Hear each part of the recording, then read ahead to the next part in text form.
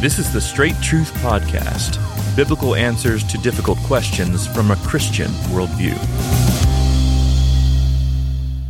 Pastor, on this podcast, we've talked occasionally about things like besetting sins.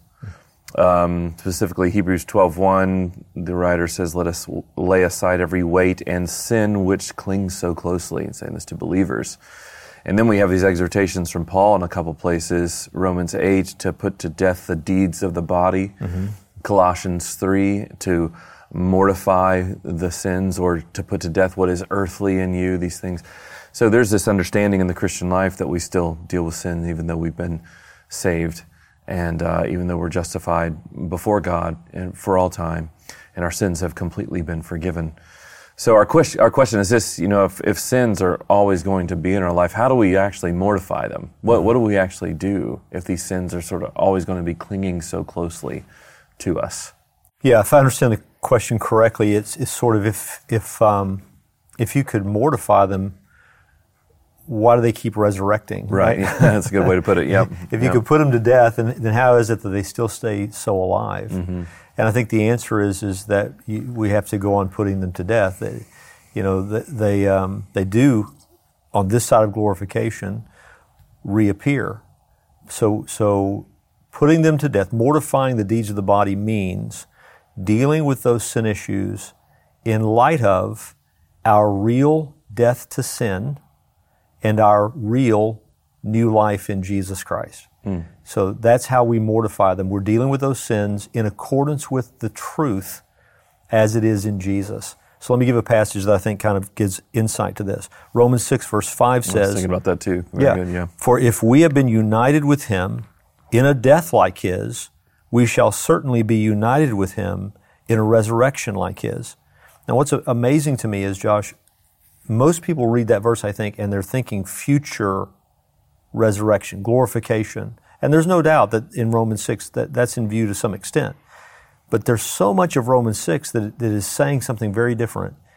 It's not, hey, the day is coming when you won't have to you will overcome sin because of a resurrection.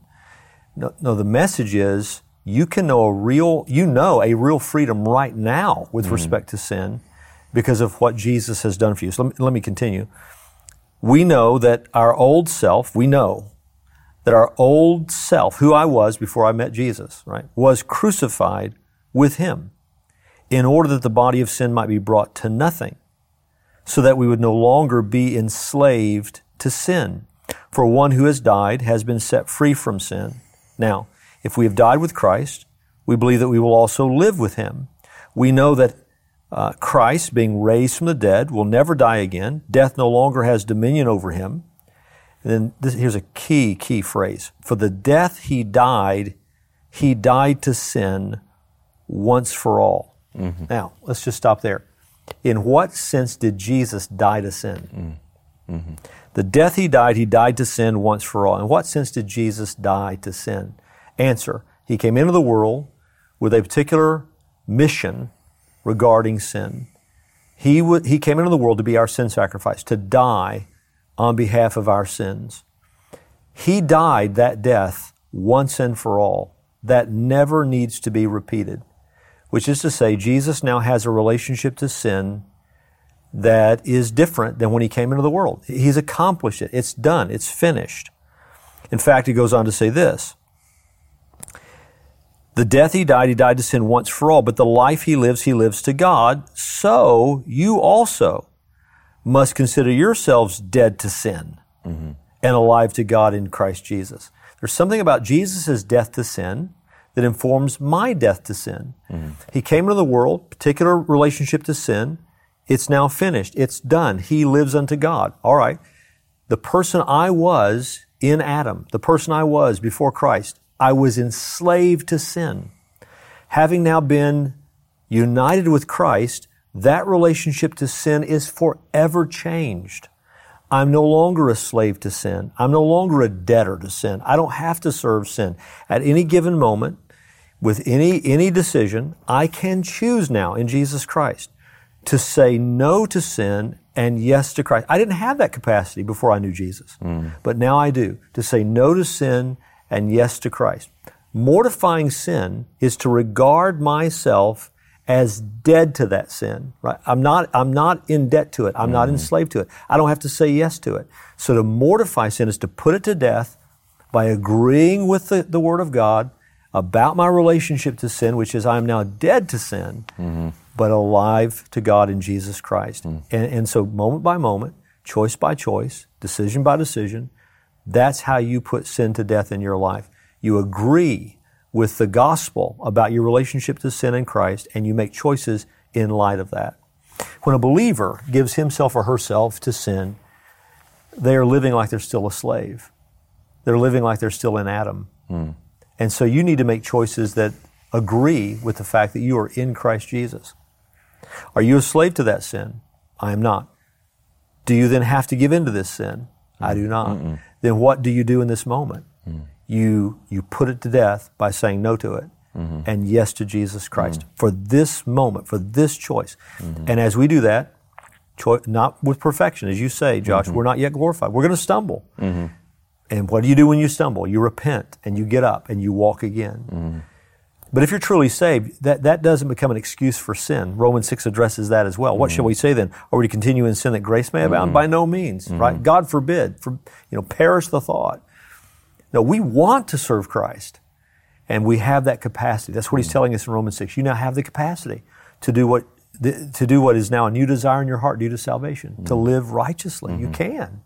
It won't be perfectly until you are glorified, but it will be the pattern of your new life in Jesus Christ. So two things are at work here. There's the one is kind of like a reshaping or understanding of your own identity. Yes. Consider yourselves that you are dead to sin and alive to Christ in God. There's that. Right. And then there's what you're saying, the further putting to death of any other kind of sin that is creeping in. It's making choices that conform to that understanding. Okay. It's a new identity in Jesus Christ. Therefore, with this situation, this temptation, this sin, I've got to make choices that conform to my understanding of that identity. I also think that the terminology mortifying or putting to death, I think about times in the Old Testament where someone was instructed to destroy everything, but they let certain parts of it live. Yeah, Saul. Yeah. Right. So, I mean, if I'm to mortify sin, I can't give it oxygen. I can't give it room to live. I can't give it room to breathe. If I'm really serious about dealing with this sin, then as our Lord said, if my eye offends me, let me pluck it out. If my hand offends me, let me cut it off. Are you really wanting to overcome this sin? Then kill it. Yeah. Right? Yeah. You don't just tether it. You don't just put chains on it. Yeah. You slay it. Let me do whatever is necessary to overcome that sin. Right? And so I would ask any brother or sister who has a besetting sin, can you honestly say you're taking every step you can to kill it?